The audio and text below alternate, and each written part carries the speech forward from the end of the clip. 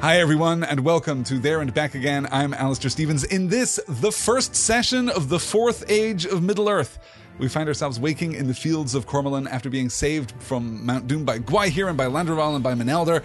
We are here to finish Chapter 4 of Book 6 and then do our level best to make it through Chapter 5, The Steward and the King, one of my favorite chapters in all of The Lord of the Rings, but I don't have much hope for us that we will make it through that entire reading. I have pulled an infeasible number of slides, as is my way, but if we can make it to the end of the sequence with Faramir and Éowyn, then I shall count our quest complete. That's actually probably my favorite part in the entire book, and certainly the part of the book that has been more elevated for me by a careful reading. I have loved Faramir, obviously, as I've said many times before. I've loved Faramir for the longest time. I love Éowyn too, of course, but reading their sequence, the sequence in Chapter 5 of Book 6, more carefully than I ever have, it has opened up to me still further. I love them more now. I am more enchanted by this story, and we are going to have a lot to talk about. So with all of that said, let's get right into it, picking up on Chapter 4, The Fields of Cormoran, where we dropped out last time. "How do I feel?" he cried. "Well, I don't know how to say it. I feel, he waved his arms in the air. "I feel like spring after winter and sun on the leaves and like trumpets and harps and all the songs I've ever heard." He stopped and he turned toward his master. "But how's Mr. Frodo?" he said. "Isn't it a shame about his poor hand? I hope he's all right otherwise. He's had a cruel time." "Yes, I'm all right otherwise," said Frodo, sitting up and laughing in his turn. "I fell asleep waiting for you, Sam, you sleepyhead. I was awake early this morning, and now it must be nearly noon." "Noon?" said Sam, trying to calculate. "Noon of what day?" "The 14th of the new year," said Gandalf. "Or, if you like, the 8th day of April in the Shire reckoning. But in Gondor, the new year will always now begin upon the 25th of March, when Sauron fell, and when you were brought out of the fire to the king. He has tended you, and now he awaits you. You shall eat and drink with him. When you are ready, I will lead you to him." "The king?" said Sam. "What king? And who is he?" "The king of Gondor and the lord of the western lands," said Gandalf, "and he has taken back all his ancient realm. He will ride soon to his crowning, but he waits for you." "What shall we wear?" said Sam, for all he could see were the old and tattered clothes they had journeyed in, lying folded on the ground beside their beds. "The clothes you wore on your way to Mordor," said Gandalf. "Even the orc rags that you bore in the Black Land, Frodo, shall be preserved. No silks and linens, nor any armor or heraldry could be more honorable. But later I will find some other clothes, perhaps." Then he held out his hands to them, and they saw that one shone with light. "What have you got there?" Frodo cried. "Can it be—" "Yes, I have brought your two treasures. They were found on Sam when you were rescued, the Lady Galadriel's gifts. Your glass, Frodo, and your box, Sam. You will be glad to have these safe again."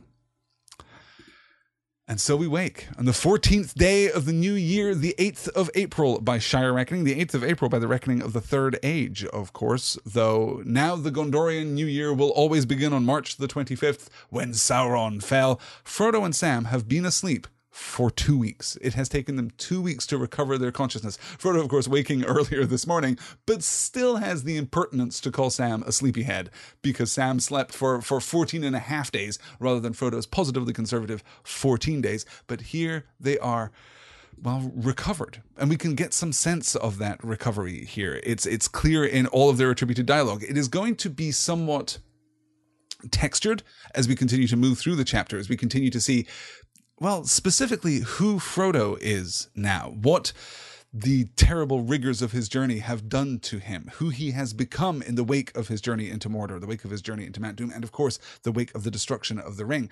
But Sam, at least, seems to have been restored to his old self. "How do I feel? Well, I don't know how to say it. I feel, he waved his arms in the air. When words will not do, we will gesticulate. This is clearly, you can see as I'm waving my arms around constantly as I talk, but this is very much something that we can associate with Sam.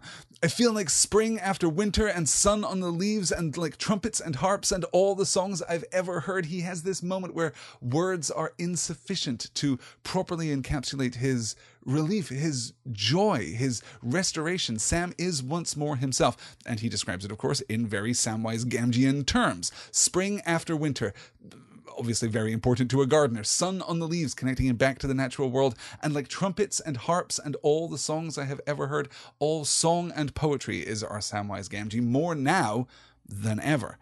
But of course that doesn't last. He can't live in that space of simple joy. He has to be elevated into that space by Gandalf's question. Of course, it takes him a moment. Well, I don't know how to say it. I feel the pause and then the rush, then the release. But then immediately, of course, he turns back to Mr. Frodo. But how's Mr. Frodo? Isn't it a shame about his poor hand? But I hope he's all right. Otherwise, he's had a cruel time. Sam's gift for understatement there coming into play. He's had a cruel time. Yeah, Frodo has been through it, but Frodo also apparently restored. Yes, I am all right otherwise, said Frodo, sitting up and laughing in his turn. I fell asleep again waiting for you, Sam, you sleepyhead. I was awake early this morning and now it must be nearly noon. Frodo seems to be, well, if not like his old self, he is at least once more a hobbit. He at least laughs easily, and again, we've observed this a few times before, right? We can demonstrate or understand the grown intimacy, the increased intimacy between Frodo and Sam by that very gentle teasing. Remember all the way back at the beginning of the Fellowship of the Ring, after the conspiracy has been unmasked and we're leaving the Shire, and Merry and Pippin and Frodo are all quite happily teasing one another because they are of equal rank, and thus teasing is not just permitted but positively encouraged as a means of fostering tighter friendships and a means of kind of demonstrating that trust and loyalty to each other.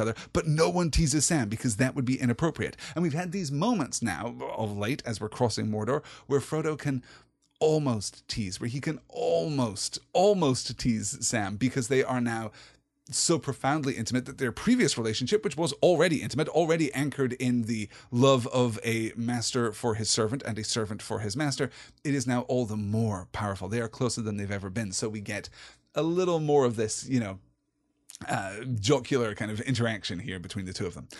Gandalf catches us up on the date, and of course notes that they have been taken into the presence of the king.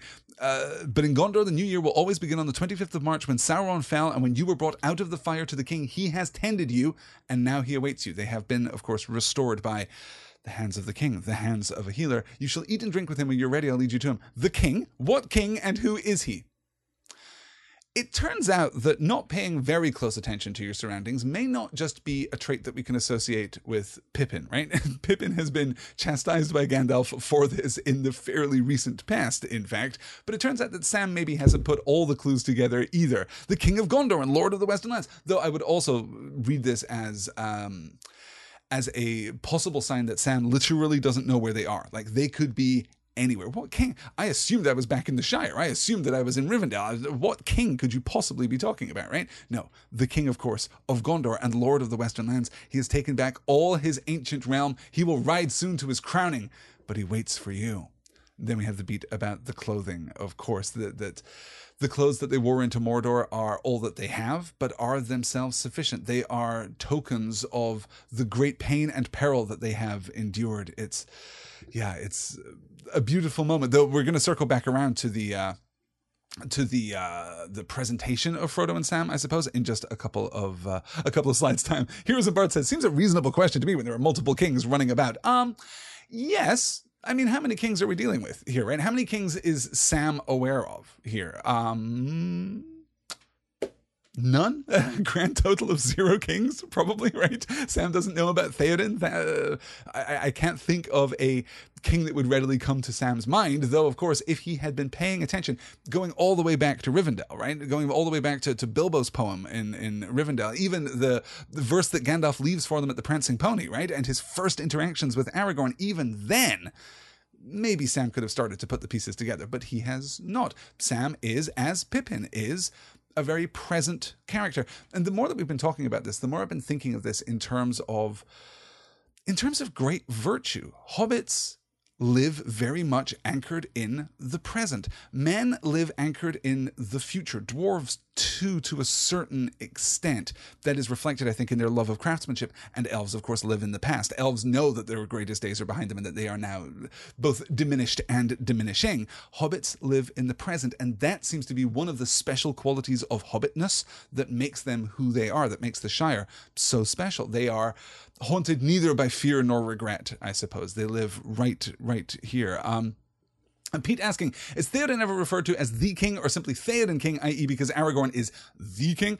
Aragorn is not, technically speaking, the king of Rohan, right? He is the king of, well, right now he's the king of precisely nothing, but he will ultimately be the king of the reunited kingdom of Gondor in the south and Arnor in the north, right? The two halves of the Númenorian kingdom. Rohan is a separate nation that is bonded to Gondor through alliance and through loyalty and through love. We'll see this more clearly when we get to Aragorn's conversation with Éomer after the coronation has taken place. But yeah, we'll catch up with all of that. Let's move on then. Oh, well, guys, here we go. I should have said, that this is a reading this week that is very likely to make me weep openly on the podcast. Again, if you are inclined to lay wagers on such a thing, then Faramir and Éowyn is more likely, but hey, these are some pretty good moments too. When they were washed and clad and had eaten a light meal, the hobbits followed Gandalf. They stepped out of the beech grove in which they had lain and passed onto a long green lawn glowing in sunshine, bordered by stately dark-leaved trees laden with scarlet blossom. Behind them they could hear the sound of falling water, and a stream ran down behind them between flowering banks until they came to a greenwood and lawn's foot, and passed then on under an archway of trees through which they could see the shimmer of water far away. As they came to the opening of the wood, they were surprised to see knights in bright mail and tall guards in silver and black standing there, who greeted them in honour and bowed before them, and then one blew a long trumpet, and they went on through the aisle of trees beside the singing stream. So they came to a wide green land, and beyond it was a broad river in a silver haze, out of which rose a long wooded isle, and many ships lay by its shores.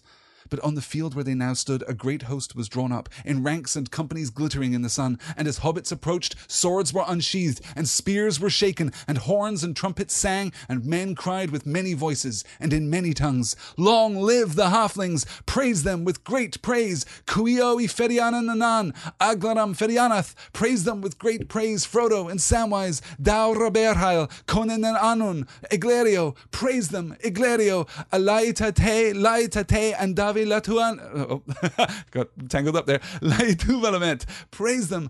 Cormac Colin. See, now I'm getting tangled. Now I'm self-aware of what I'm reading here in the Sindarin. Cormac Colindor, Alaita Tarinia, praise them. The ring bearers, praise them with great praise. Okay, couple quick notes here. There are two scenes in this week's reading that I wish we got. There are two scenes that I wish Professor Tolkien had actually written for us. The first we've already skipped over, in fact. Frodo awoke this morning. Frodo awoke after 14 days of rest here at the Fields of Cormorant. Frodo awoke this morning and was reunited with Gandalf. Was reunited with Gandalf for the first time since the Bridge of Khazad-dûm, right? For the first time since the Mines of Moria, Frodo and Gandalf are reunited. What a gorgeous moment. And we never get that scene. We never get the hint of that scene. The second scene, which we won't really have time to talk about, I suppose, is later in the, or just to correct the chronology, I suppose, earlier than this, when Faramir is told that Merry has a knowledge of the Lady Éowyn, so he goes to Merry and has a conversation about Éowyn, and we don't get that scene. It's all covered in less than a paragraph, but I really want that scene. Because Merry and Faramir, of course, don't know each other. It would be fantastic to see that conversation. So Frodo and Gandalf and Sam have all been reunited. They emerge now and they find themselves in this idyll, in this perfect environment, this natural garden, I suppose, here in Cormoran. The long aisle, the long wooded aisle that they can see. So they came to a wide green land, and beyond it was a broad river and a silver haze, out of which rose a long wooded aisle, and many ships lay by its shores. So the river, of course, is the Anduin, and the long wooded aisle is Caer Andros, which was retaken by the men sent back by Aragorn as they marched toward Morannon. As they marched toward the Black Gate, you'll remember that the strength and the courage of some men of the host of the West was shaken, and taking mercy on them, taking pity on them, Aragorn said, no, you can salvage your honor, right? You don't have to come with us. I will command no man to walk further, but you don't have to give up your honor entirely. You don't have to flee. You can go and take Caer Andros. That would be a major play for us. And lo and behold, they do it. The ultimate point of this slide, though, is, of course, the Song of Praise, which is just lovely.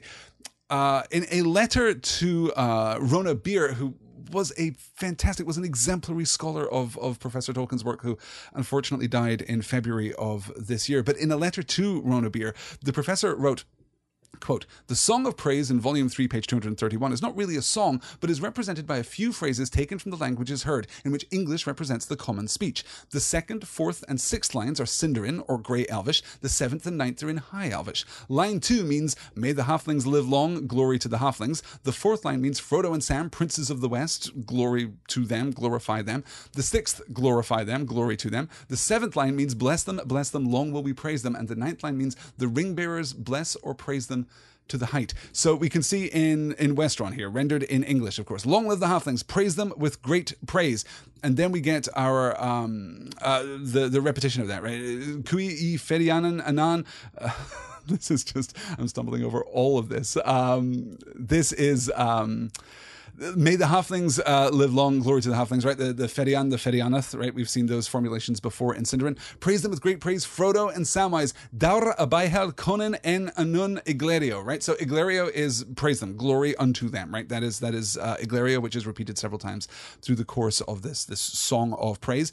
Daur abaihel, right there, is Frodo and Sam. Literally, it is...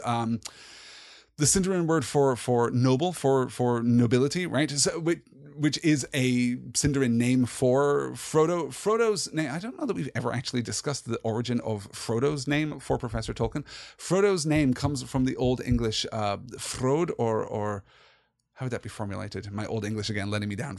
I think Frode, meaning one who is wise, but specifically one who is learned in experience, one who has gained a great sense of wisdom from being in the world. Right, that is where Frodo's name comes from, and that has here been altered into the Sindarin meaning noble and nobility. Berhael is even better than that, or Berhael, I suppose, because we don't quite formulate that in the same way as Gondorian Sindarin, but Berhael meaning half wise, right? That is Samwise. Samwise's name means half wise, and thus we're transliterating that quite literally, if we can, in fact, transliterate literally. Conan en Anun, right? Anun we will recognize there from Henneth Anun. Conan en Anun, Conan, the formulation for princes. Anun, actually Anun representing the sunset, but meaning metonymically the west, right? That's the representation there. Iglerio, praise them, Iglerio, and then coming into our last formulations, bless Alai tate, and dave lai tu valmet, I suppose. Forgive my pronunciation. Bless them, long will we praise them. And then finally, Korma kolindor alaita te tariena, the ring bearers, oh bless them to the heights, praise them to the heights. That's our formulation here. So this idea of everyone, the massed army, the host of the West, right, who have been here now for 2 weeks, who have mended their wounds, who have counted their dead, who have kind of settled into this new rhythm and this new routine. As the hobbits approached, swords were unsheathed and spears were shaken and horns and trumpets sang and men cried with many voices and in many tongues. It's pretty beautiful. Let me see here.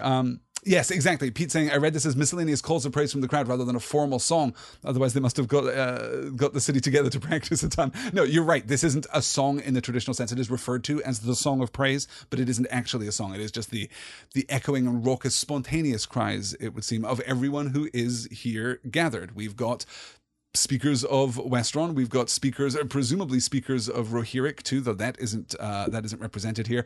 Sindarin or the Grey Elvish, the High Elvish, or the Quenya, and that's giving us this kind of multicultural response to the hobbits right here. Yeah,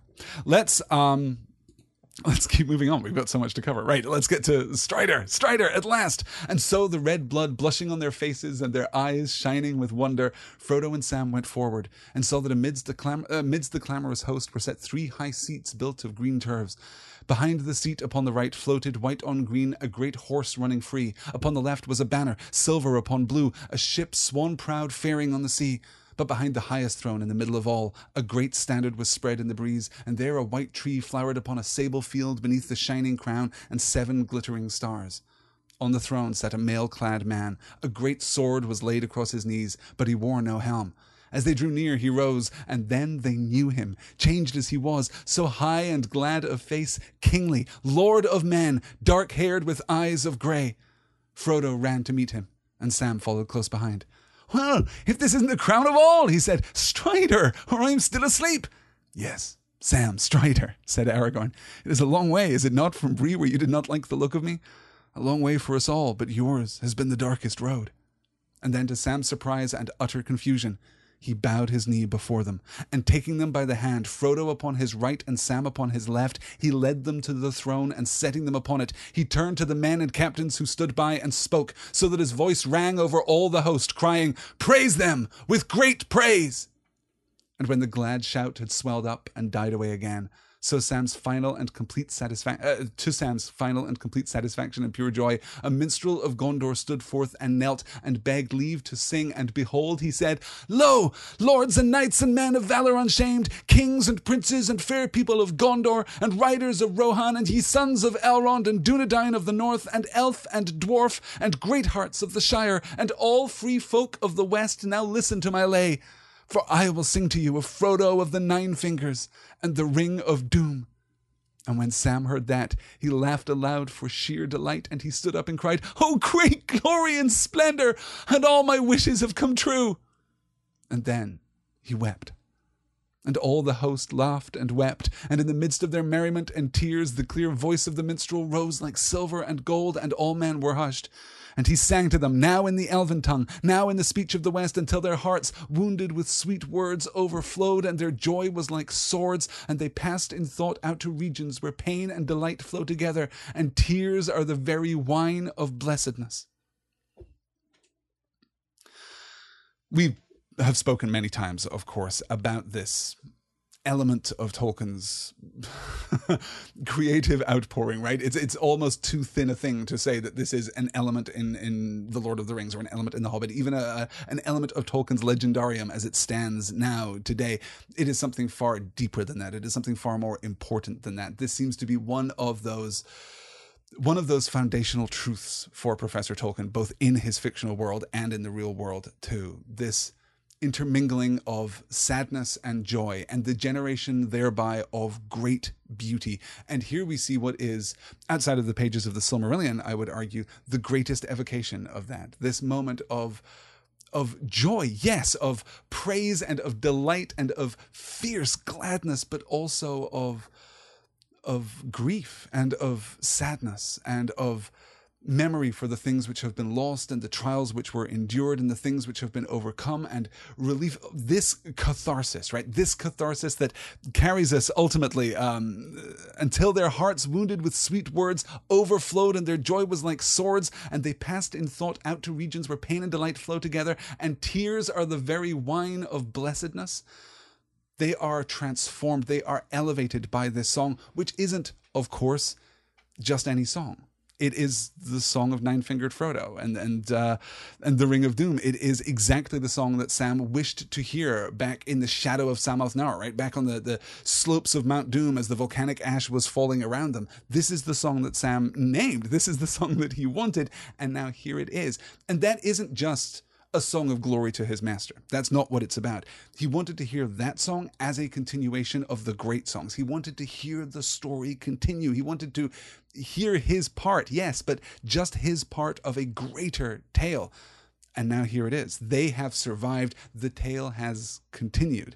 This is the ultimate moment, I think, of restoration for Sam. This is the return of Samwise Gamgee to who he is at his core, to who he is at his heart. It's just lovely. Let me see here. I'm catching up. There's some discussion here about, we're talking about all Shire hearts are great, bar a certain Sandyman. Yes. And some, who was talking about, Becca's pointing out, and Lobelia, the spoon stealer, right? Yeah, no, this is why we have what, 12, sheriffs for the entire Shire, right? We have, now, in fairness, the Shire is bounded by rangers, right? We know that is true. The Shire is protected from without. So it doesn't have to have a militia of its own. But in terms of keeping the peace in the Shire, right, 12 hobbits for the entire Shire seems to be enough to keep all of that ready. Yeah. And Jackie's saying it's like Sam spoke the song into existence, which I think you're right. Okay.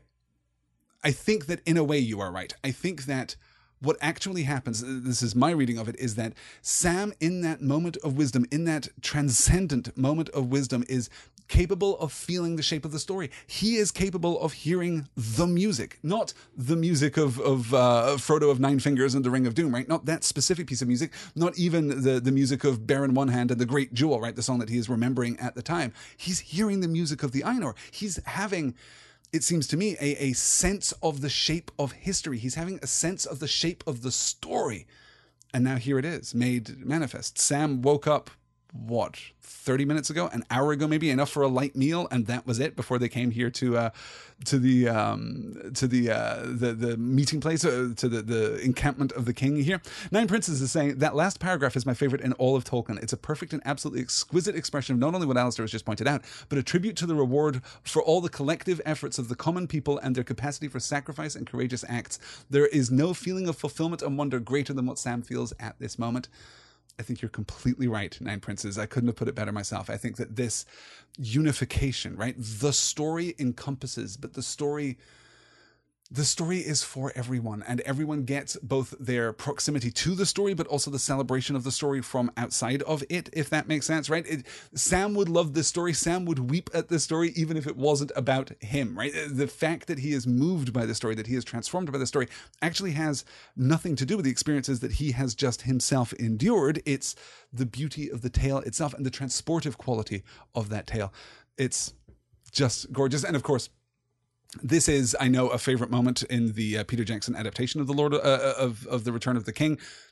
Aragorn kneeling, everyone kneeling to the hobbits is a pretty great moment, but this is also very, very good, right? To Sam's surprise and utter confusion, he bowed his knee before them, and taking them by the hand, Frodo upon his right and Sam upon his left, of course, he led them to the throne and setting them upon it, right? That's an important detail to note there. He seats them upon his throne. Setting them upon it, he turned to the men and captains who stood by and spoke, so his voice rang all over the host, crying, praise them with great praise. I love, too, the little moment of I was going to say humility. Humility isn't quite right. Humanity from Strider there, from Aragorn there. Yes, Sam Strider.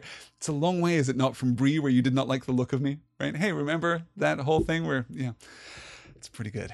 It's pretty good. So the hobbits here are Lynn saying, I don't like Frodo of the Nine Fingers. It sounds like a pirate name. That's a pretty good pirate name. Yes. Good. Nine Finger Frodo is more direct, says Martin, but less elevated. I agree with that. Yes, I think that Frodo of the Nine Fingers, yeah, I think that there is a gosh, I wonder if I can unpick spontaneously here why that is different. Nine-fingered Frodo sounds like a nickname, and it sounds like a it sounds like a reduction of Frodo's personal identity. Frodo of the Nine Fingers sounds grand and elevated, and puts the object and the modifier of that object in their proper relationship, right? In their proper hierarchical relationship, whereas Nine-Fingered Frodo does the opposite. Nine-Fingered Frodo, the most important thing is that he is nine-fingered, which almost feels untrustworthy, almost feels like he should be starring in like a the fairy tale of an untrustworthy goblin kind of character.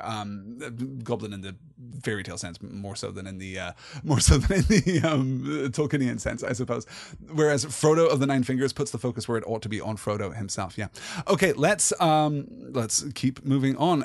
We're going to talk a little about the swords here as we are gathered together. And at the last, as the sun fell from the noon and the shadows of the trees lengthened, he ended. Praise them with great praise, he said, and knelt.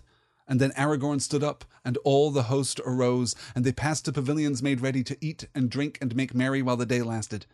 Frodo and Sam were led apart and brought to a tent, and their old raiment was taken off and folded and set aside with honour, and clean linen was given to them.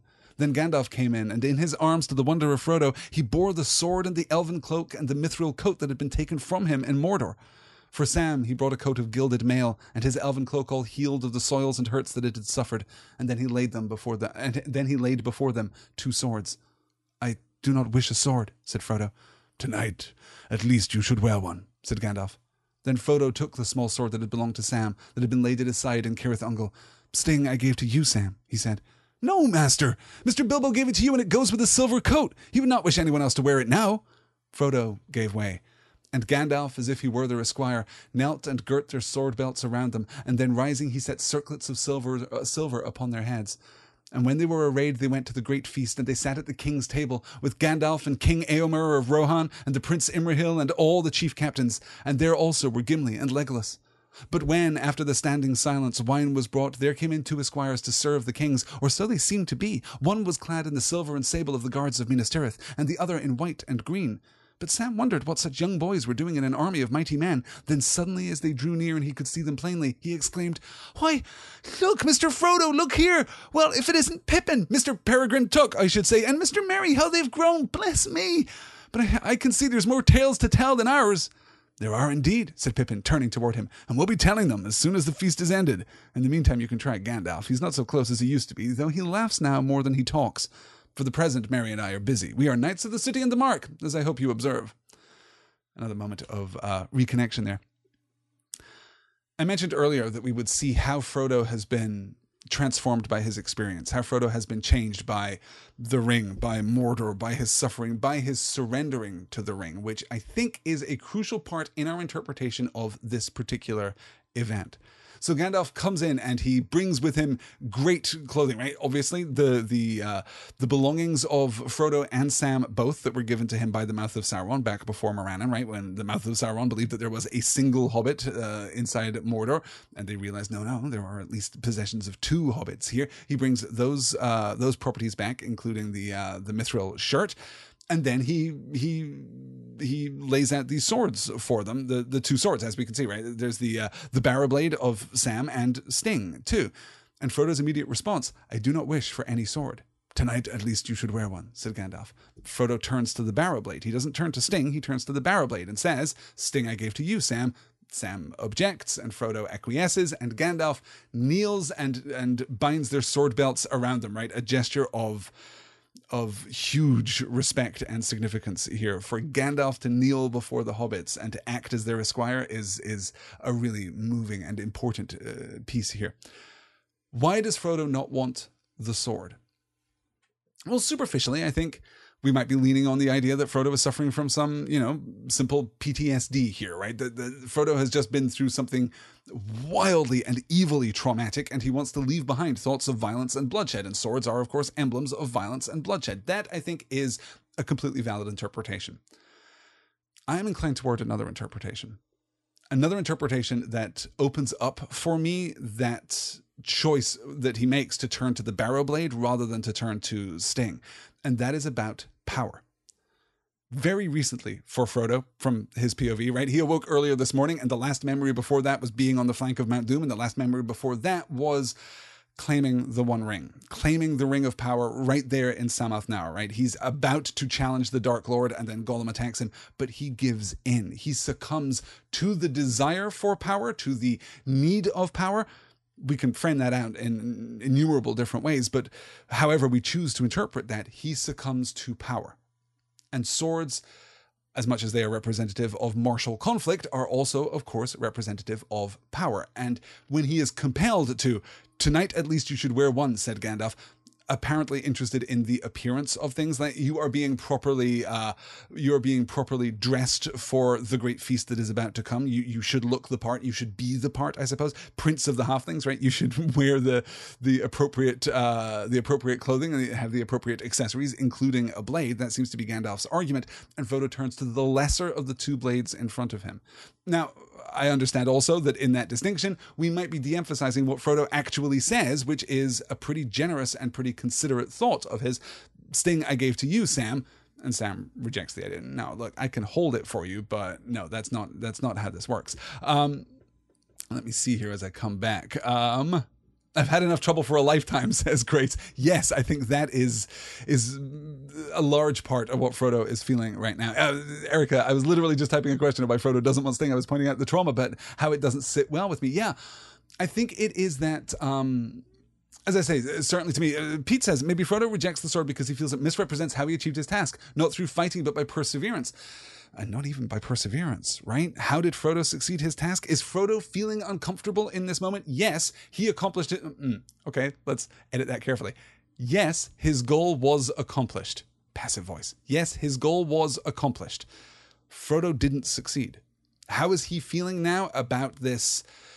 About the Song of Praise? How is he feeling now about having Aragorn kneel to him? How is he feeling now about being sat upon the throne? Right. We can all agree, I think, as Aragorn I'm sure would agree, as Gandalf would certainly agree, as Merry and Pippin and Legolas and Gimli would certainly agree, as Sam would certainly agree. We can all agree that Frodo deserves all of this accolade, right? He deserves all of this attention, all of this celebration, all of this praise, because as I said in our last reading, Frodo is not tested once.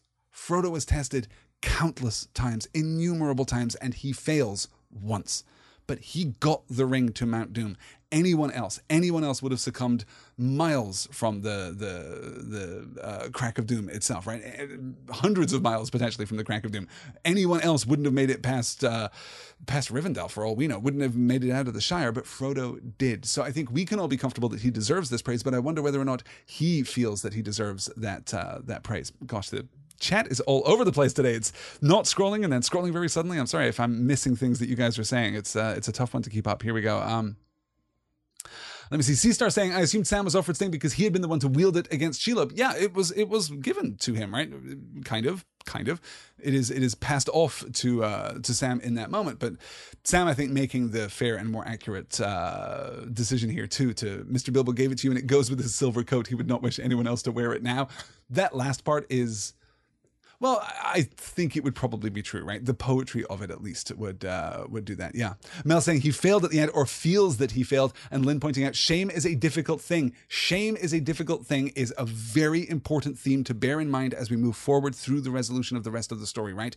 How Frodo feels about his own success and failure, how Frodo feels about his own trial, the obstacles that he has overcome. And of course, we have to separate this. We have to differentiate this a little bit. We have to be careful not to make too broad assumptions or generalizations about Frodo's state of mind, because Frodo is also still under the influence of the Morgul blade, right? He is still under the influence of the wound that he received back at Weathertop. Let's hold on to that and see how we feel. I'm scrolling back to see Lynette asking, I wonder if shame is ever productive. I'm inclined to say no. Shame is reductive and toxic and harmful, and in my personal experience at least has never been put to good purpose, has never been turned to virtue. But yeah, okay, let's keep moving onward here, because I really want to get to Faramir and Eowyn. Oh, I do want to note, actually, before we move on, the standing silence here, right? But when, after the standing silence, wine was brought, there came 2 esquires to serve the kings. This is the second reference to the standing silence. You remember back when we were at Heneth with Faramir and company, they all stand and look to the west, right? We have that moment of silence that is as close to a religious observance as we get in all of the Lord of the Rings. There's nothing that really touches that in terms of habitual religious practice. Here, apparently, it has been adopted by Aragorn in this vacation court of Aragorn, I suppose, right? It has been continued to be practiced by Aragorn here and by his company. Let's keep pushing on to a little more of Merry and Pippin. Let's do a little more of Merry and Pippin. At last the glad day ended, and when the sun was gone and the round moon rode slowly above the mists of Anduin and flickered through the fluttering leaves, Frodo and Sam sat under the whispering trees amid the fragrance of fair Ithilien, and they talked deep into the night with Merry and Pippin and Gandalf, and after a while Legolas and Gimli joined them. Then Frodo and Sam learned much of all that had happened to the company after their fellowship was broken on the evil day at Parth Galen by Rauros Falls, and still there was always more to ask and more to tell. Orcs and talking trees and leagues of grass and galloping riders and glittering caves and white towers and golden halls and battles and tall ships sailing, all these passed before Sam's mind until he felt bewildered. But amidst all of these wonders, he returned always to his astonishment at the size of Merry and Pippin, and he made them stand back to back with Frodo and himself. He scratched his head. "Can't understand it at your age," he said. "But there it is. You're 3 inches taller than you ought to be, or I'm a dwarf." "That you most certainly are not," said Gimli. "But what did I say? Mortals cannot go drinking ent draughts and expect no more to come of them than a pot of beer." "Ent draughts," said Sam. "Here you go about ents again, but what they are beats me. Why, it'll take weeks before we get all these things sized up." "Weeks indeed," said Pippin. "And then Frodo will have to be locked up in a tower in Minas Tirith and write it all down. Otherwise he'll forget half of it, and poor old Bilbo will be dreadfully disappointed." Another beat there upon the fourth wall of this novel, right? A tap, a knock, a sideways glance, right? A Jim from The Office take to camera from Pippin there. Yeah, someone had better go and write this book, huh? Yeah. It's a lovely, lovely beat. I love the connections that are being drawn here, the camaraderie, the simple and easy camaraderie of it all. Legolas and Gimli showing up too with them. The company now reformed, the company reforged almost. And again, of course, the acknowledgement that both Merry and Pippin are physically taller than they used to be. 3 inches taller than they used to be. That's a fair amount. That's a significant amount when you're just a hobbit. Yeah. Good. Let me see. Always more to ask and more to tell seems like a nice encapsulation of the Professor's Legendarium, says Grace. Yes, I completely agree. Absolutely. Okay, let's Good. Martin saying 3 inches is a lot for men, even. Yeah, that would take me to 6'7", which I feel like would then be a little excessive, maybe, right? Like, that's probably too much. Yeah. Good. There's some great discussion here of guilt and shame. We will have the opportunity to talk about that. I feel like that could be an entire in fact, specifically, the interaction of guilt and shame and grief and sadness and the ways in which the latter are turned to beauty and the former are not. Yeah, I feel like we could have a very long and fruitful discussion on exactly that topic at some point in the future. We will have, as I say, as we move through the latter pages of The Return of the King, we'll have plenty of opportunity to talk about that and to get perilously close to weeping altogether. Yes, good. Okay, let's keep going. We'll do one more slide from chapter 4. We can't skip over Legolas's song, of course. At length, Gandalf rose. "The hands of the king are hands of healing, dear friends," he said. "But you went to the very brink of death ere he recalled you, putting forth all his power, and sent you into the sweet forgetfulness of sleep. And though you have indeed slept long and blessedly, still it is now time to sleep again." "And not only Sam and Frodo here," said Gimli, "but you too, Pippin. I love you, if only because of the pains you have cost me, which I shall never forget, nor shall I forget finding you in that hill of the last battle. But for Gimli the dwarf, you would have been lost then. But at least I know now the look of a hobbit's foot, though it be all that can be seen under a heap of bodies. And when I heaved the great carcass off you, I made sure you were dead. I could have torn out my beard. And it is only a day yet since you were first up in the broad again. To bed now you go, and so shall I." "And I," said Legolas, "shall walk in the woods of this fair land, which is rest enough. In days to come, if my elven lord allows, some of our folk may remove hither, and when we come it shall be blessed for a while. For a while. A month, a life, 100 years of man. But Anduin is near, and Anduin leads down to the sea, to the sea, to the sea, to the sea. The white gulls are crying, the wind is blowing, and the white foam is flying. West, west away, the round sun is falling. Grey ship, do you hear them calling, the voices of my people that have gone before me? I will leave the woods that bore me, for our days are ending, and our years failing. I will pass the wide waters, lonely sailing. Long are the waves on the last shore falling. Sweet are the voices in the lost isle calling. In Erisea, in elven home that no man can discover, where the leaves fall not, land of my people forever." And so singing, Legolas went away down the hill. It's entirely appropriate. It's more than a little heartbreaking, I suppose, that here, at the real end of all things, I suppose, right? At the end of joy, when the glad day is done, as our people retire to peaceful sleep, to real rest and restoration, Legolas is apart. Legolas cannot sleep, does not sleep. Legolas is going to walk beneath these trees. He is going to hear the rush of the Anduin. He is going to think about the sea, and he knows what is coming. In days to come, if my elven lords allow, some of my folk shall be removed hither, and when we come, it shall be blessed for a while. For a while. A month, a life, 100 years of man. A good long while, right? Like, elves don't do things quickly. They could reside in Ithilien for 100 years, for 200 years, for 500 years. But ultimately, being in Ithilien itself is being close to the Anduin. And being close to the Anduin is thinking of the sea, and thinking of the sea will lead the elves to depart Middle-earth. There is no other course. There is no other road. There is no other outcome for the elves. Here in the fourth age of Middle-earth, here in the age of man, there is no other course. Ultimately, they will depart, and they want to depart. They want to go. Legolas is feeling the calling. He has been feeling the calling since they took the ships and he saw the gulls, right? He has been feeling this tug at his heart now. Even in this moment of triumph, even in this moment of victory, this moment of restoration and reconnection, he is still feeling that tug inside him to go to the sea. Anduin is near, and Anduin leads down to the sea, to the sea.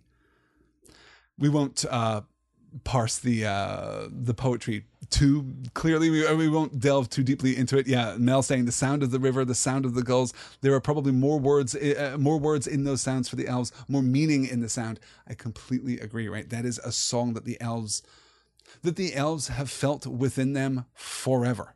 Even the elves that have never seen the sea, even the elves that have never departed for Valinor, even the elves that have never as much as it is possible for an elf not to want to go, right? The elves who have been most enthusiastic about tarrying here in Middle-earth, even the rebellious elves who, Galadriel, for example, right? And the founding of Lothlorien, even she feels the tug of the sea. Even she feels that urge to go. That is why when she passes the test, she shall go into the west. Partly that is that she has passed the test. Partly it is that she will now be permitted to return, right?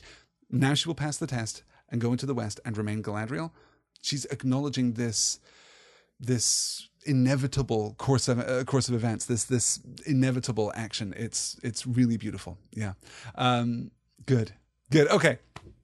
So Legolas concludes the chapter, as he should, with some thoughts on the diminution of Middle-earth, and the diminution of men, the passing of elves from the world, the fact that the world is safe now, but is becoming smaller already, like even here. Oh, and I guess we should talk about Gimli finding Pippin, right, beneath the carcass, beneath the pile of bodies back there before the Morannon. It's a good thing that he could recognize a hobbit's foot so that he could drag Pippin out, or I guess heave the carcass off of him.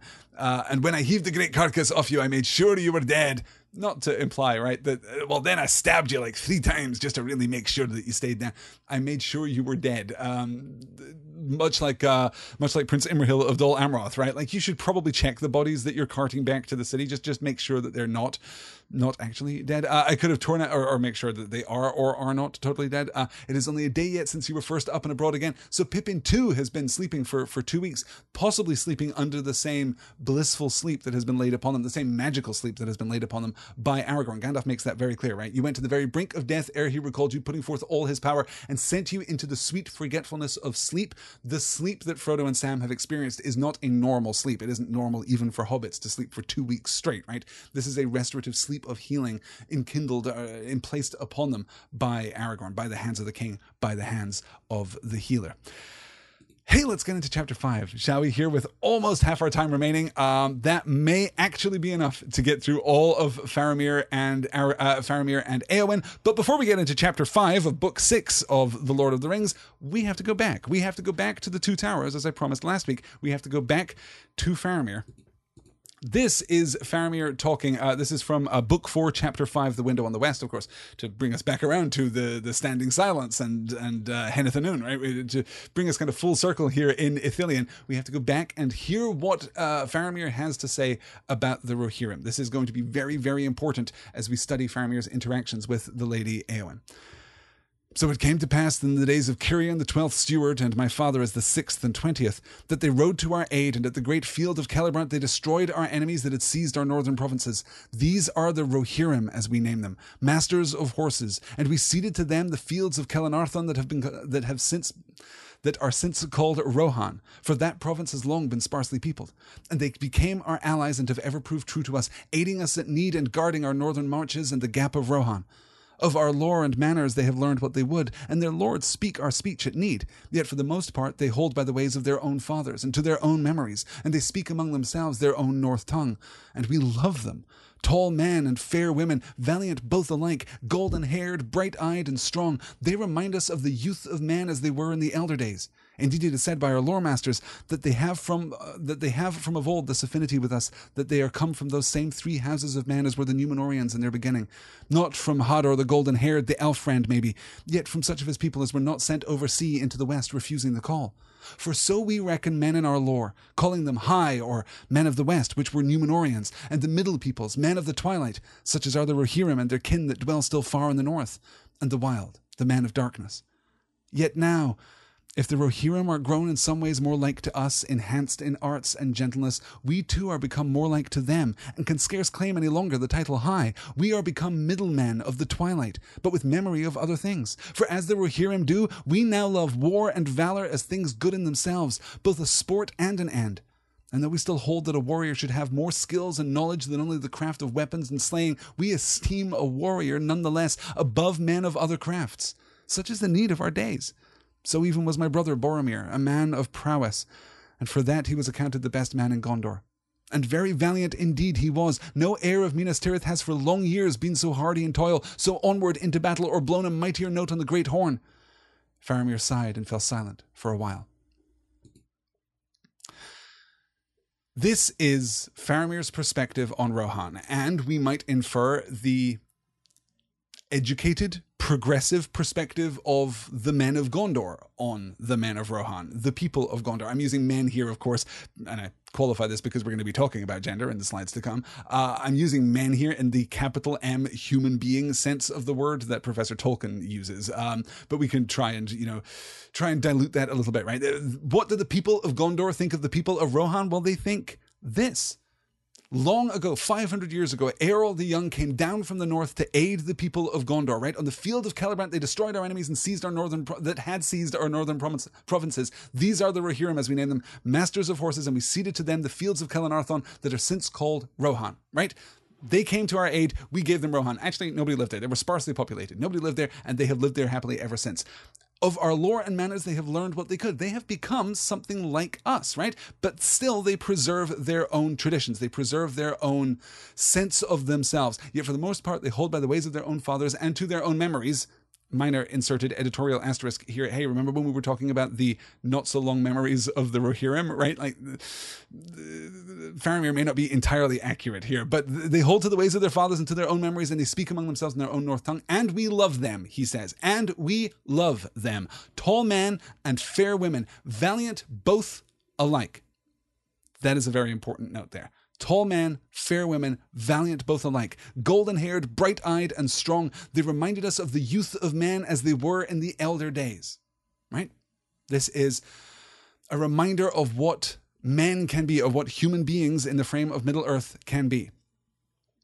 For so we reckon men in our lore, calling them the high, or men of the west, which were Númenóreans, and the middle peoples, men of the twilight, such are the Rohirrim, and the kin that dwell still far in the north, and the wild, the men of darkness, right? We talked about this back in when we were discussing chapter 5 of book 4. This is a very important bit of taxonomic language that Faramir gives us here, right? 3 categories of men. High men, Númenóreans, former Númenóreans, right, that's us, basically. That's us, that's Aragorn, the Dunedain are of that line. And then there are the middlemen, the men of the twilight, the Rohirrim, the men of the north, presumably the men of Dale, presumably like the Beornings and the wild to the east of the Misty Mountains, so on and so forth, right? These are men of the twilight. And then there are the dark men, the men of darkness, the wild, the men who have fallen into savagery and corruption.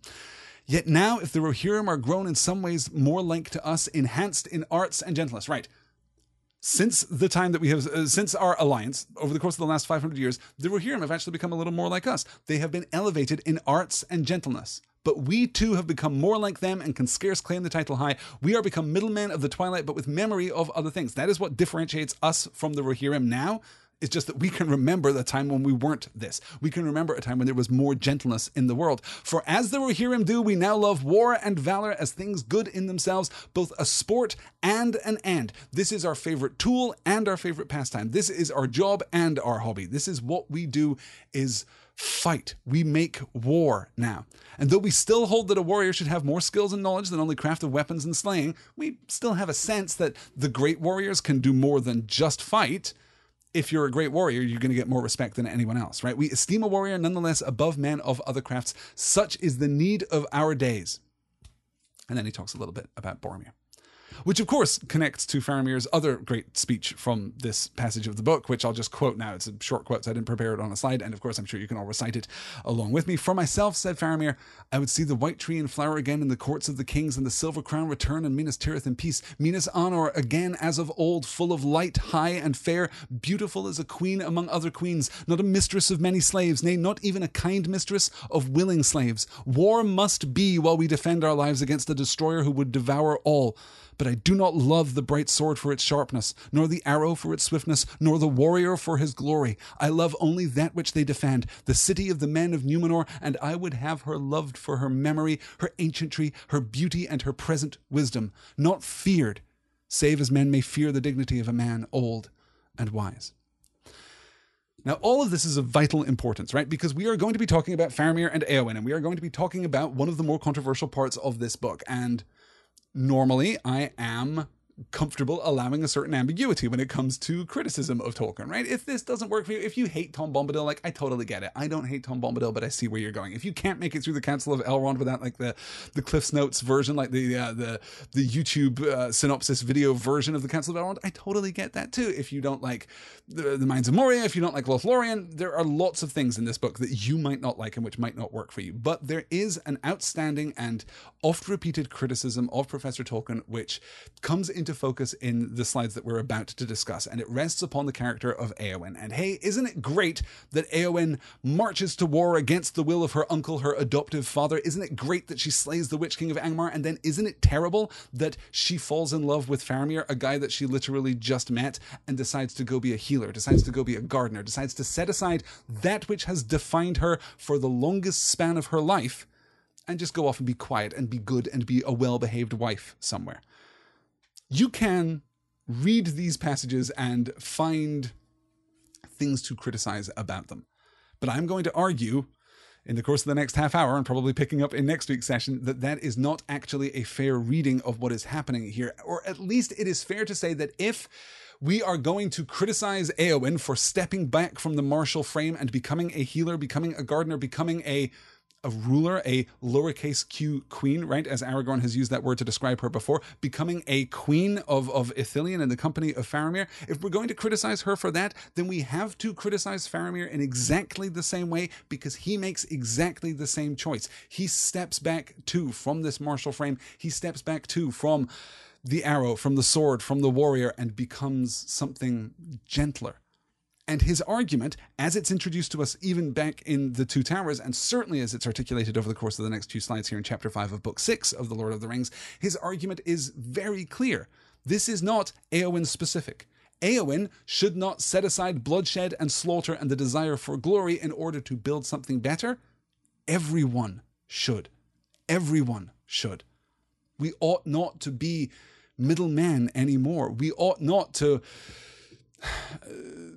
pursue war as a sport and an end in itself, right? We ought not to love the arrow for its swiftness and the sword for its sharpness and the warrior for his glory. We ought not to do these things. This is actually incompletely bad, right? This is partially bad. It is okay to love and respect the warrior.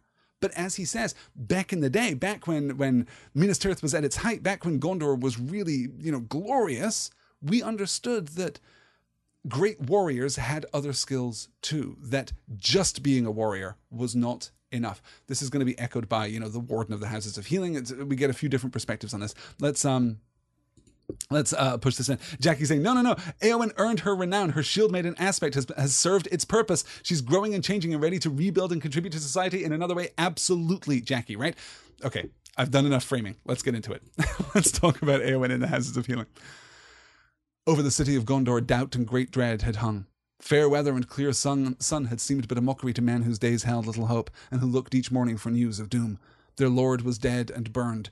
Dead lay the king of Rohan in their citadel, and the new king which had come to them in the night was gone again to a war with powers too dark and terrible for any might or valour to conquer. And no news came. After the host left Morgul Vale and took the northward road beneath the shadow of the mountains, no messenger had returned, nor any rumour of what was passing in the brooding east. When the captains were but 2 days gone, the Lady Éowyn bade the women who tended her to bring her raiment, and she would not be gainsayed, but rose. And when they had clothed her and set her arm in a sling of linen, she went to the Warden of the Houses of Healing. "Sir," she said, "I am in great unrest, and I cannot lie longer in sloth." "Lady," he answered, "you have not yet healed, and I was commanded to tend to you with especial care. You shall not have risen from your bed for 7 days yet, or so I was bidden. I beg you to go back." "I am healed," she said, "healed at least in body, save my left arm only, and that is at ease. But I shall sicken anew if there is naught that I can do. Are there no tidings of war? The women can tell me nothing." "There are no tidings," said the warden, "save that the lords have ridden to Morgul Vale, and men say that the new captain out of the north is their chief. A great lord is that, and a healer. It is a thing passing strange to me that the healing hand should also wield the sword. It is not thus in Gondor now, though once it was so, if old tales be true. But for long years we healers have only sought to patch the rents made by the men of swords. Though we should still have enough to do without them, the world is full enough of hurts and mischances without wars to multiply them." "It needs but one foe to breed a war, not two, Master Warden," answered Éowyn. "And those who have not swords can still die upon them. Would you have the folk of Gondor gather you herbs only while the Dark Lord gathers armies? and it is not always good to be healed in body, nor is it always evil to die in battle, even in bitter pain. Were I permitted in this dark hour, I would choose the latter. So, Éowyn is back on her feet. It has been 2 days since the departure of the host of the West. We're jumping back in the timeline now that we're going to catch up by the end of this chapter, of course. She goes to the warden and says, I am going out of my mind. I cannot stay in bed any longer. I cannot just be here in the houses of healing. You have to give me something to do. You have to, at the very least, tell me what is happening with the war. And he says, well, we have no news.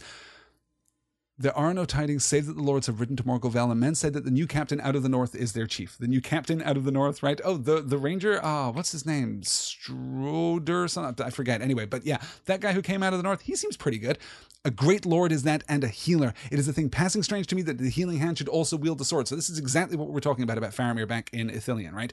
It is strange to me now, in Gondor, now, that someone who fights, that someone who wields a sword can also heal, that someone can be schooled in both the military arts and the healing arts, that someone can be composed of both sides of life, right? The martial and the domestic, I suppose, the destructive and the constructive, that anyone can inhabit that space seems surprising now to the warden of the houses of healing of Minas Tirith. And he acknowledges himself, used to be that way, of course, but now, for long years, we healers have only sought to patch the rents made by the men of swords. We have been subjugated in our purpose by the men of swords. This is what we do now, is patch people up after fights. Though we should still have enough to do without them, the world is full enough of hurts and mischances without wars to multiply them. Saying pretty clearly that war is a bad thing, that fighting is a bad thing. This preoccupation with warfare as a sport and an end in itself, to quote Faramir, is a bad thing. And Éowyn objects. It needs but one foe to breed a war, not two, Master Warden, and those who have not swords can still die upon them.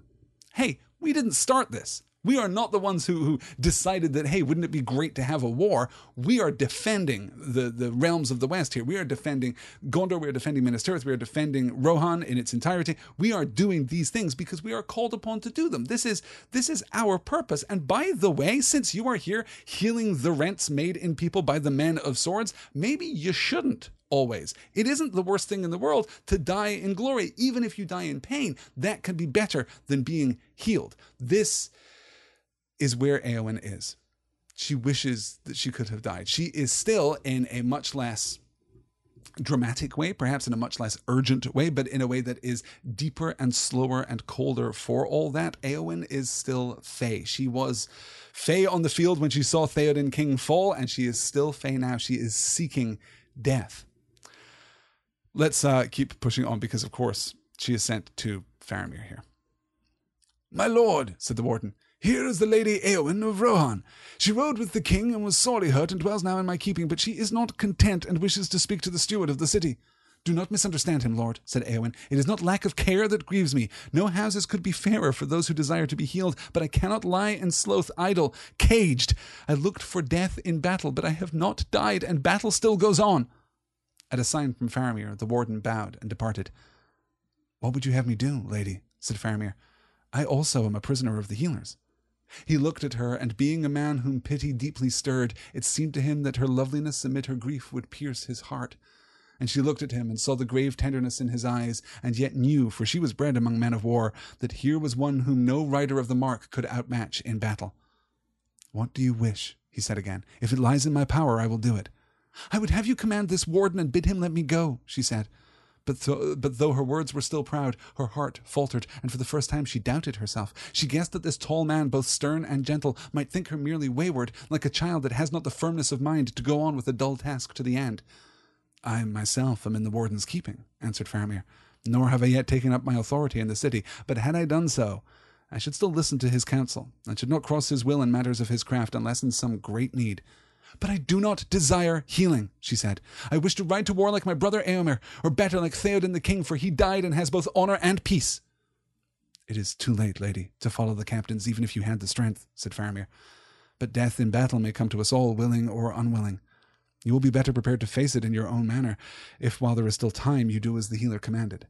You and I, we must endure with patience the hours of waiting. So, a couple of obvious things here. The moment that they meet, what does Faramir see in Éowyn? He sees beauty. He is stirred by pity and by her beauty. And those two things, as we know, right? Pity and beauty, sorrow and beauty, these things are alchemical together. They give rise to a greater and more powerful emotional response, which Faramir certainly seems to be feeling here. It seemed to him that her loveliness amid her grief would pierce his heart. This is joy and beauty, tragic beauty here. And she looked at him and saw the grave tenderness in his eyes. So she sees the solemnity and the gentleness of Faramir, but also knows, because she was bred among men of war, that here was one whom no rider of the mark could outmatch in battle. Ah, wait.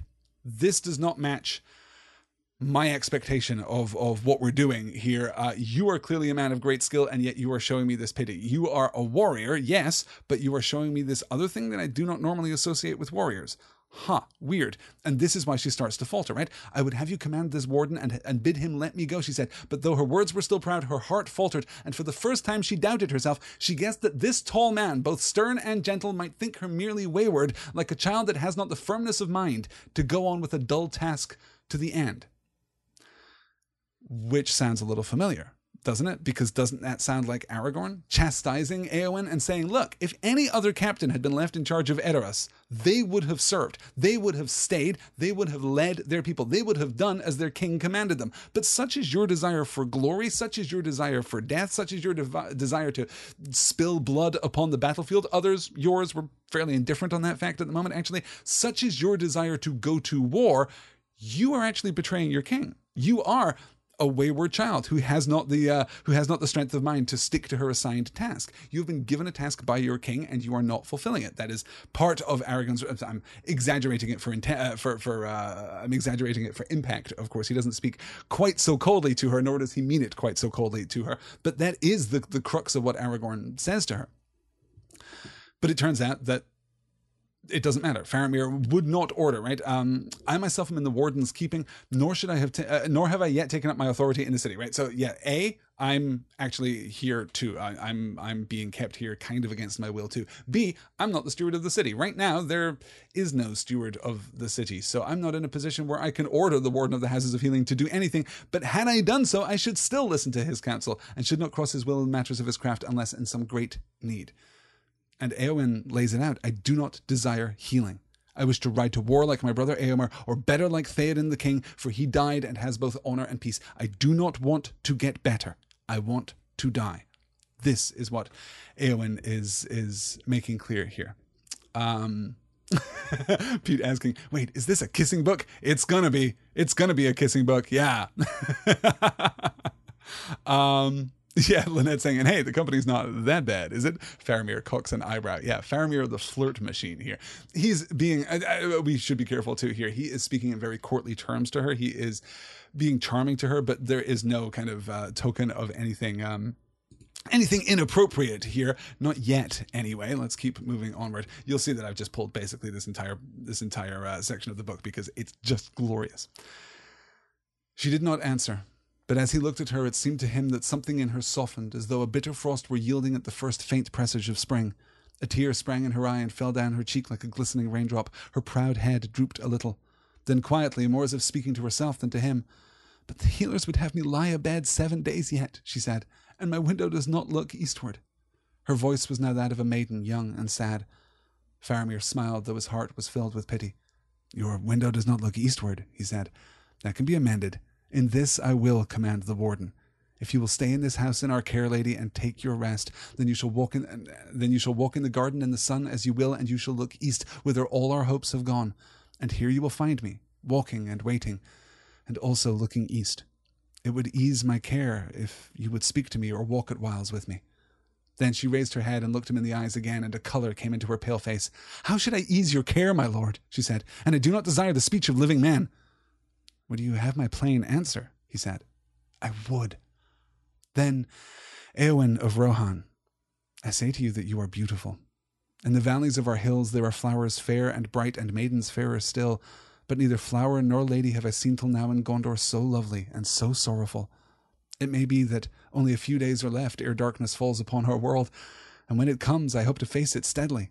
But it would ease my heart if while the sun yet shines I could see you still, for you and I have both passed under the wings of the shadow, and the same hand drew us back. Alas, not me, Lord, she said. Shadow lies on me still. Look not to me for healing. I am a shield maiden, and my hand is ungentle. But I thank you for this at least. Then I need not keep to my chamber. I will walk abroad by the grace of the steward of the city. And she did him a courtesy and walked back to the house. But Faramir for a long while walked alone in the garden, and his glance now strayed rather to the house than to the eastward walls.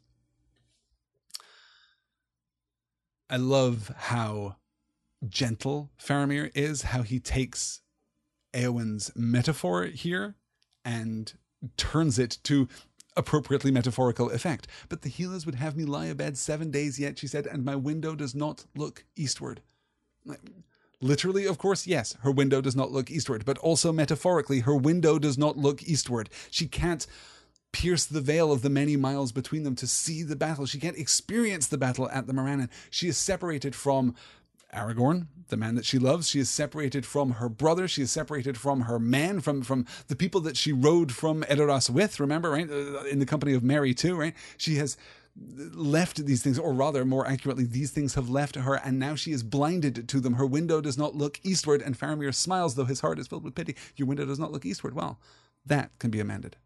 We will move you. We will do what we have to do. You can walk in the garden. Just stay here and rest. It's all going to be okay, right? You will find me walking and waiting and also looking east. It would ease my care if you would speak to me or walk at whiles with me. Oh, Faramir, are we talking about you now? Is this what are we talking about you?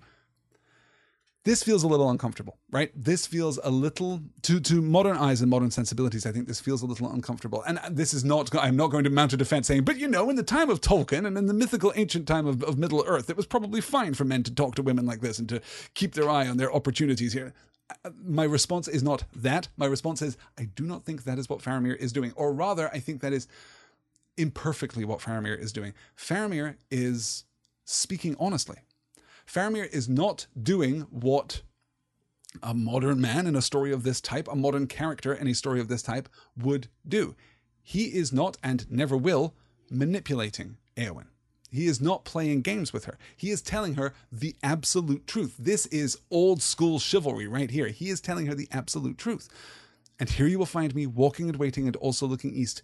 It would ease my care if you would speak to me or walk at whiles with me. That is a statement of fact. That is not, as it so often would be presented in the modern world, a leading bit of manipulation, right? You know, I would just feel so much better if you were around. So you're going to be around, right? Like you're going to be around. You're going to talk to me. You're going to hang out with me. Maybe we could get coffee sometime. How would that be? No, he's not doing the implicit second part of that is so often implicit in the modern world. He's not doing that part. He's doing just the first part, the statement. It would ease my care if you would speak to me or walk at whiles with me. And she responds in entirely appropriate fashion, right? How should I ease your care, my lord? And I do not desire the speech of living man. And he tells her that she is beautiful. In the valleys of our hills there are flowers fair and bright, and maidens fairer still. Neither flower nor lady have I seen them in Gondor so lovely and so sorrowful. It may be that only a few days after your darkness falls on the world. Hey, we're on the clock here. The odds of your hobbit there succeeding in his mission, not great, actually. The odds of the host of the West storming Morannon and taking Barad-dûr, way worse. Like, that's not... We've probably got like a couple of days, and if we've got a couple of days, I would quite like to just look upon you. I would just quite like to see beauty in the world. This to me is not entirely distinct from Pippin's desire to run on the open grass and to feel the sun again, right? In the moments before he believes that he is going to die. And I'm well aware there that I'm running the risk of sounding as though I am objectifying Éowyn, that I am turning her into landscape, that I am turning her into scenery. And certainly that is not my intent, because I don't think that the appreciation of either of these things either of these experiences is reductive. Rather, it is submissive, right? Pippin does not seek to enjoy the green grass beneath his feet, the cool grass beneath his feet, and the sun overhead as a means of dominating those things, right? He is not claiming possession of those things. He's just like, oh, this is awesome. This is great. I am appreciative generally, right? Without the desire to own, I am appreciative of this thing. And it seems as though Faramir is leaning in the same direction. A little different perhaps, but yeah. Let me see here. Okay, good. There's a lot of chat in the chat, of course. But yes, Martin saying never felt that Faramir was anything but earnest here. Yes, yes. And Jackie pointing out he wants to keep tabs on her. Well, of course he does. He wants to keep her company, make sure that she's not, to the degree that he is in any way being manipulative. I suppose it's probably out of a desire to preserve a certain health and well-being for Éowyn. There, yeah. Becca saying this is just a little too flowery and sappy for me. Oh, really, Becca? That's too bad. I love this stuff. This is so good. Okay. I've got 15 minutes left. Let's see what we can do here to push through. So yes, Éowyn still, right? We have both passed under the wings of the shadow and the same hand drew us back. Faramir drawing a connection of, again, not pity there, but sympathy. We have been through the same thing, you and me, and now we're on the other side. And Éowyn says, haha, no, I am not on the other side. I am still beneath the shadow. Look not to me for healing. I am a shield maiden and my hand is ungentle. But I thank you for this at least that I need not keep to my chamber. And that's it. She does him a courtesy. She inclines her head and leaves.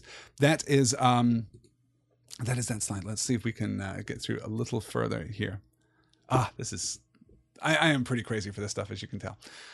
So this is now standing on... So for the better part of a week, they walk together in the gardens of the Houses of Healings, right? Houses of Healing, right? They walk in the trees there. They go out to the battlements. First, Éowyn goes out to the battlements and Faramir joins her. Then they start walking together. Then they're spending all their time together. And they are kind of growing closer to each other. And now he finds her again. What do you look for, Éowyn? Said Faramir. Does not the black gate lie yonder? Said she. And must he not now come thither? It is 7 days since he rode away. 7 days, said Faramir. But think not ill of me if I say to you, they have brought me both a joy and a pain that I never thought to know. Joy to see you, but pain because now the fear and doubt of this evil time are grown dark indeed. Éowyn, I would not have this world end now, or lose so soon what I have found. Lose what you have found, Lord, she answered, and she looked at him gravely, and her eyes were kind. I know not what in these days you have found that you could lose. But come, my friend, let us not speak of it. Let us not speak at all. I stand upon some dreadful brink, and it is utterly dark in the abyss before my feet. And whether there is light behind me, I cannot tell, for I cannot turn yet. I wait for some stroke of doom. Yes, we wait for the stroke of doom, said Faramir. And they said no more. And it seemed to them as they stood on the wall that the wind died and the light failed and the sun was bleared, and all sounds in the city and in the lands about were hushed. Neither wind nor voice nor bird call nor rustle of leaf nor their own breath could be heard. The very beating of their hearts was stilled. Time halted. And as they stood so, their hands met and clasped, though they did not know it. And still they waited for they knew not what. Then presently it seemed to them that above the ridges of the distant mountains another vast mountain of darkness rose, towering up like a wave that should engulf the world, and about it lightnings flickered. And then a tremor ran through the earth, and they felt the walls of the city quiver. A sound like a sigh went up from all the lands about them, and their hearts beat suddenly again. It reminds me of Numenor, said Faramir, and wondered to hear himself speak. Of Numenor, said Éowyn. Yes, said Faramir, of the land of Westerness that foundered, and of the great dark wave climbing over the green lands and above the hills and coming on darkness unescapable. I often dream of it. Then you think that the darkness is coming, said Éowyn. Darkness unescapable? And suddenly she drew close to him. No, said Faramir, looking into her face. It was but a picture in the mind. I do not know what is happening. The reason of my waking mind tells me that a great evil has befallen and we stand at the end of days, but my heart says nay. And all my limbs are light, and a hope and joy are come to me that no reason can deny. Éowyn, White Lady of Rohan, in this hour I do not believe that any darkness will endure. And he stooped and kissed her brow. Éowyn acknowledging again that she is caught. Okay, Éowyn acknowledging for the first time, in fact, that she is caught in a moment of indecision here. She has, up until this point, been talking in terms of wishing for death. There is no lack of certainty in her desire here, right? She wants to die. She is still under the shadow. She cannot be healed. She does not want to be healed. But here in this moment, as he's saying, I would not have this world end now or lose so soon what I have found, right? Expressing a very fair, love for her, in effect. Lose what you have found, Lord. I know not what in these days you have found that you could lose, but come, my friend, let us not speak of it. Let us not speak at all, right? She's pushing back from this. I stand upon some dreadful brink, and it is utterly dark in the abyss before my feet, but whether there is any light behind me, I cannot tell, for I cannot turn yet. I wait for some stroke of doom. She is waiting for the stroke of judgment, right? She is waiting for a moment of revelation. She is waiting for this moment when it becomes clear that she might be able to turn. The abyss before her is dark, but there may now be a light behind her. There wasn't before. She was still under the shadow completely. She wanted to die in peace and glory like Theoden King. That was what she wanted, and now she is recognizing at least that there is a complicated space. She doesn't want to talk about it. She doesn't want to delve into, hey, we're not doing the feelings conversation right now, Faramir. This would be a really bad time. And he echoes, yes, we wait for the stroke of doom, reflecting her internal conflict with the external conflict. And what happens then? Frodo claims the ring is what happens then. It seemed to them as they stood upon the wall that the wind died, the light failed, the sun was bleared, and all sounds of the city and in the lands about were hushed. Neither wind nor voice nor bird call nor rustle of leaf nor their own breath could be heard. The very beating of their hearts was stilled. Time halted. This is when Frodo has claimed the ring and is fighting with Gollum there on the brink of the chasm. And then time continues, right? The great darkness rises up. Above the ridges of the distant mountains, another vast mountain of darkness rose, towering up like a wave that would engulf the world, and about it lightnings flickered, and then a tremor ran through the earth, and they felt the walls of the city quiver. A sound like a sigh went up of all the lands about them, and their hearts beat suddenly again. And oh God, this is terrible. And right, we had the association of the wave before, of the fist that rose up. We had this association with the fall of Numenor back when we were with Frodo and Sam, and Faramir now makes that completely clear. It reminds me of Numenor, the land of Westerness that founded, and of the great dark wave climbing up over the greenlands and above the hills and coming on, darkness unescapable. I often dream of it. This is what I dream of. This wall of darkness that is going to consume us. A, this definitely happened at least once before in history, and it took the whole of Numenor with it. B, I dream of this all the time. Was my dream prophetic? Is this a glimpse of the future that I have been seeing? Is this now the darkness unescapable? And she asks him, she says, the two beats here too of agency given to Éowyn, that as silence claims them, they hold hands, their hands clasped, though they themselves are not aware of it, right? This is a mutual thing. And then she gets closer to him. Do you think the darkness is coming? Darkness unescapable. And suddenly she drew close to him. And in that moment, Faramir is like, no. Everything that I know about the world tells me yes. Everything that I know about the world tells me that this is it. This is the doom that we have all been waiting for. Sauron has claimed the ring. The light has failed entirely. Darkness is coming. We are so screwed. It's all going to be real bad from this point on. Everything in my rational mind leans in that direction. And yet I have this feeling. Éowyn, White Lady of Rohan, in this hour, I do not believe that any darkness will endure. Like Sam having that glimpse where he sees the starlight and realizes that the shadow is a small and passing thing. Faramir is having that too. Not just this darkness will pass, that no darkness will ever endure, that ultimately the light will always be victorious. But also, this is not the darkness unescapable. This is not the fall of Numenor. This is not the new fall of Numenor, if you like. This is something else. This is a moment for hope. And then we get the coming of the eagle. And so they stood on the walls of the city of Gondor, and a great wind rose and blew, and their hair, raven and golden, streamed out, mingling in the air. And the shadow departed, and the sun was unveiled. The light leapt forth, and the waters of Anduin shone like silver. And in all the houses of the city, men sang for the joy, that welled up in their hearts, from what source they could not tell. And before the sun had fallen far from the noon out of the east, there came a great eagle flying. And he bore tidings beyond hope from the lords of the west, crying, "Sing now, ye people of the Tower of Honor, for the realm of Sauron is ended forever, and the dark tower is thrown down. Sing and rejoice, ye people of the Tower of Guard, for your watch hath not been in vain, and the black gate is broken, and your king hath passed through, and he is victorious. Sing and be glad, all ye children of the west, for your king shall come again, and he shall dwell among you all the days of your life, and the tree that was withered shall be renewed, and he shall plant it in the high places, and the city shall be blessed. Sing, all ye people." And the people sang in the ways of the city. This is the coming of the news, obviously. This is the moment when we find out that actually everything is turning out pretty well. Though it's not just the coming of the news, right? To be completely clear here, it's not just the coming of the news. We get these three beats of okay.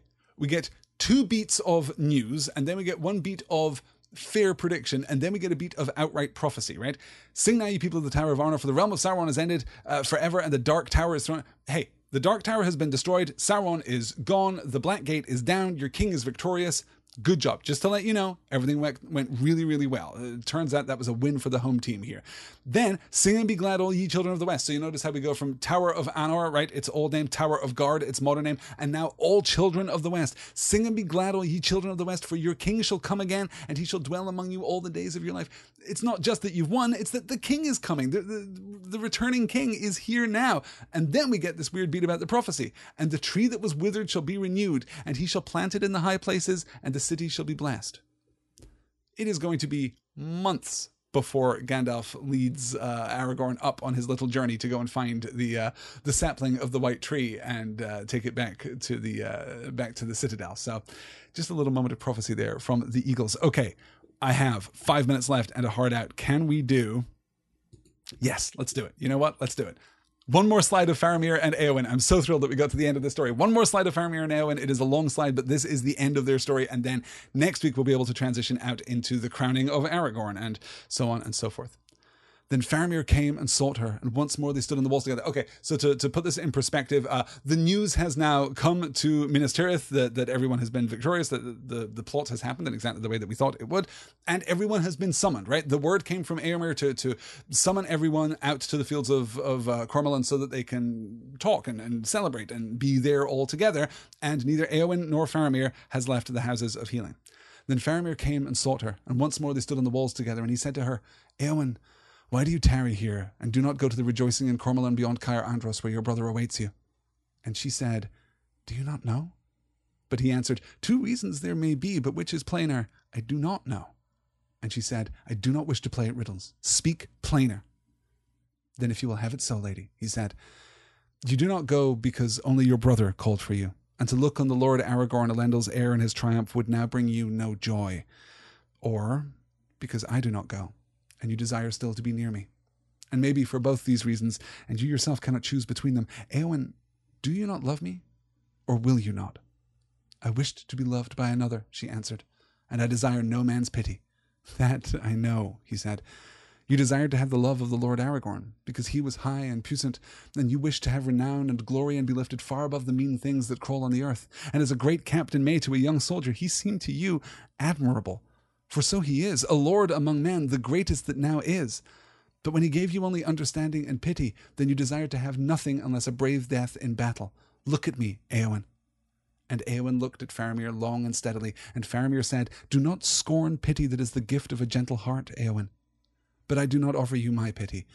For you are a lady high and valiant, and have yourself one renown that shall not be forgotten. And you are a lady beautiful, I deem, beyond even the words of the elven tongue to tell, and I love you. Once I pitied your sorrow. But now, were you sorrowless, without fear or any lack, were you the blissful queen of Gondor, still I would love you. Éowyn, do you not love me? Then the heart of Éowyn changed, or else at last she understood it. And suddenly her winter passed, and the sun shone on her. I stand in Minas Arnor, the tower of the sun, she said, and behold, the shadow has departed. I will be a shield maiden no longer, nor vie with the great riders, nor take joy only in the songs of slaying. I will be a healer, and love all things that grow and are not barren. And again she looked at Faramir. No longer do I desire to be a queen, she said. Then Faramir laughed merrily. That is well, he said, for I am not a king. Yet I will wed with the white lady of Rohan, if it be her will.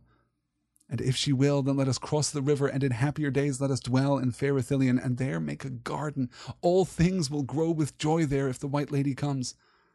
Then must I leave my own people, man of Gondor, she said. And would you have your proud folk say of you, There goes a lord who tamed a wild shield maiden of the north. Was there no woman of the race of Numenor to choose? I would, said Faramir. And he took her in his arms, and he kissed her under the sunlit sky, and he cared not that they stood high upon the walls in the sight of many, and many indeed saw them, and the light that shone about them, as they came down from the walls and went hand in hand to the houses of healing.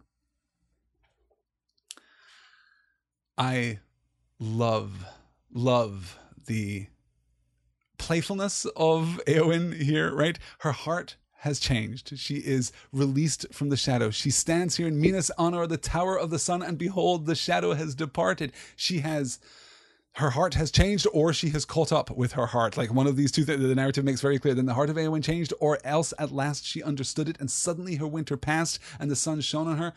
I'm inclined to read this as a moment of understanding rather than a moment of transformation. I don't think that she has changed in this moment. I think she realizes that she has changed. This is foreshadowed all the way through this section, as I said, with her claiming first to still be claiming first to want death immediately, then claiming that she is still under the effect of the shadow, then realizing that she is actually on the brink potentially of something greater, and now finding herself conflicted, finding herself in this space.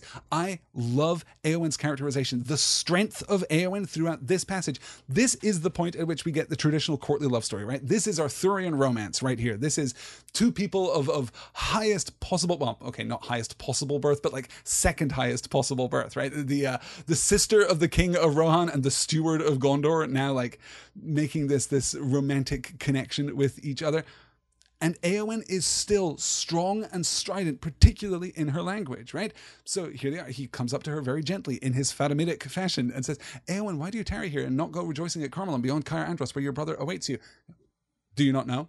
She responds, like, no flowery language, no courtesy, no excessive courtesy. Anyway, do you not know? And he's like, well, okay, 2 reasons there may be, but which is true, I do not know, right? Charming Faramir is charming. And she replies, I do not wish to play at riddles, speak plainer. Like, boom, flat, focus, there. I'm not playing your damn game, Faramir. What are you saying? And he says, okay, A, you would not be happy to see Aragorn right now because the request for your presence didn't come from him. It came from your brother. And seeing Aragorn again, even now, would hurt you. This would be a bad thing for you. Or maybe it's because I'm here and you're kind of into me. Are you kind of into me, Éowyn? Like, Éowyn, do you not love me or will you not? Do you not love me? Which would be a perfectly valid thing, right? If you don't love me, that's totally cool. That is chill. I will back away. That is fine. Do you not love me or can you not love me? And she replies, I wish to be loved by another, but I desire no man's pity. And Faramir calls it here. Yeah, you wanted Aragorn's love. And when he didn't have love to give you and offered you instead gentleness and kindness and pity, what you decided was that you would rather die. You decided that you would rather have nothing at all. You closed yourself off. That is Éowyn's story. That is the tragedy of Éowyn here, right? But when he gave you only understanding and pity, then you desire to have nothing unless a brave death in battle. Look at me. Do not scorn pity that is the gift of a gentle heart. That's just good advice, right? He's not saying, hey, you got to check your behavior here, right? Do not scorn pity that is the gift of a gentle heart. He is saying this is just wisdom. Pity from a gentle heart is one of the best things that there can be, one of the most virtuous and pure things that there can possibly be. Do not scorn that. This is Aragorn being great and magnificent. He is being kingly to you in difficult circumstances, right? I'm sorry that he doesn't love you. He is sorry that he doesn't love you. He expressed as much, but he doesn't. And in the place of that love, he's still offering you kindness and pity, and she doesn't want it, right? Again, Éowyn taking a very modern perspective on pity here. Éowyn not wanting pity, not wanting to be reduced in stature by the receipt of pity, even though, as we've discussed 1,000 times here and there and back again. Well, this is what, episode 69, so I guess 60 times at least we've discussed here and there and back again. That is not what pity is. That is not the heart of pity. That is a very modern concept of pity. But Faramir changes track here and says, okay, but you don't have my pity. You did once. When we met, I pitied you. I found your beauty and your sorrow, your beauty and your grief, your beauty and the shadow that was laid over you. That is an intoxicating combination here in the world of Professor Tolkien. Let me tell you, Éowyn, I was super into you for that. But now, if you had nothing wrong, if there was nothing wrong, were you sorrowless without fear or any lack? Were you the blissful queen of Gondor? Still, I would love you. Hey, if you were the blissful queen, how do you get to be the blissful queen of Gondor, by the way? Oh, that would be if Aragorn loved you back, right? That's what he's saying there.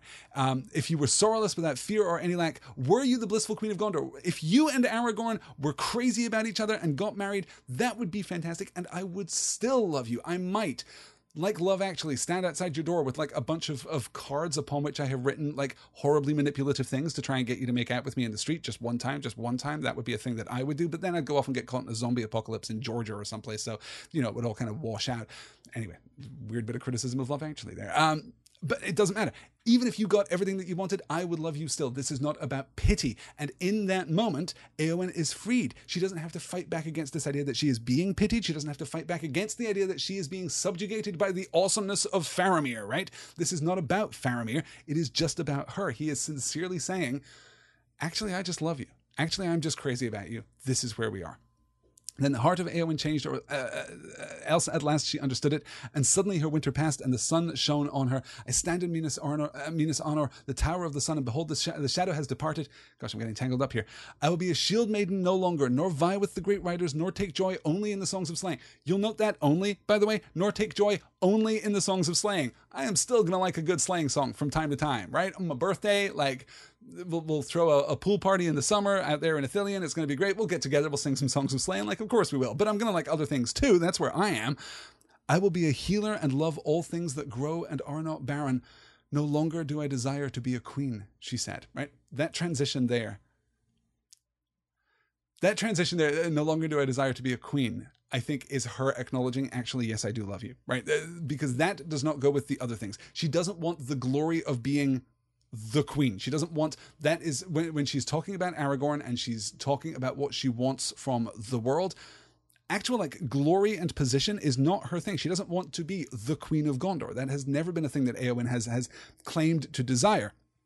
So I read that as being the turning point, right? This is, let me find the actual passage here. Yeah, all things grown and not barren. And again, she looked at Faramir. No longer do I desire to be a queen, she said. I don't want Aragorn, and I do want you. Because as Faramir confirms that as well, for I am not a king, yet I will wed with the White Lady of Rohan if it be her will. And if she will, let us cross the river, and in happier days let us dwell in fair Ithilien, and there make a garden. There make a garden, us, both of us together. Like you, Eowyn, I'm going to turn my back on swordsmanship and on combat and on matters military and martial. I am going to go and be a gardener and a healer in Ithilien, as should we all. That is what we all ought to do at this point. All things will grow with joy there if the White Lady comes. And then we get this brilliant, this bit of banter from Eowyn. Then must I leave my own people, man of Gondor, she says, right? With this really charming impudence, right? Must I leave my own people, man of Gondor? And would you have your proud folk save you? There goes the Lord who tamed a wild shield maiden of the north. Was there no woman of the race of Numenor to choose? And Faramir's just like, yes, actually I would do that. Yes, I would. And he took her in his arms and he kissed her under the sunlit sky, and he cared not that they stood high upon the walls in the sight of many. And then, of course, they come down into the Houses of Healing, and he informs the Warden of the Houses of Healing that at last Eowyn is healed. I have not been keeping track of the chat. I have no idea what you guys think about everything that I have been saying over the last 20 minutes here to get. Yes, good. Oh, the Love Actually reference was caught. Good. Okay. Oh, Skipa's in the chat. Hey, Skipa, I didn't see you show up earlier. That's wonderful. Excellent. Glad to see you. Okay, that is going to be it. I'm actually well past my heart out for this session. Guys, this has been wonderful. This has been delightful. I am sure that we will revisit Faramir and Eowyn very swiftly at the beginning of next week's session. We are then going to finish up we're going to get the crowning of King Elessar, of course, and we're going to get the passing of the Fellowship, and we're going to get the leaving of Minas Tirith, and then hopefully we'll move into chapters 6 and 7, Many Partings and Homeward Bound, both of which are short chapters. So maybe we'll do the rest of chapter 5 and chapter 6 and chapter 7 next week. That is Thursday, July the 19th, 10 p.m. Eastern, 9 p.m. Central. Back to our evening time slot next week for the rest of chapter 5, chapter 6, and chapter 7. I know that's very ambitious, but 6 and 7 are really short chapters. So we'll see what we can do with all of that. Guys, it has been an absolute pleasure. Thank you so much for joining me. I hope you all have a fabulous day, and I will see you all next week. Until then, fly, you fools!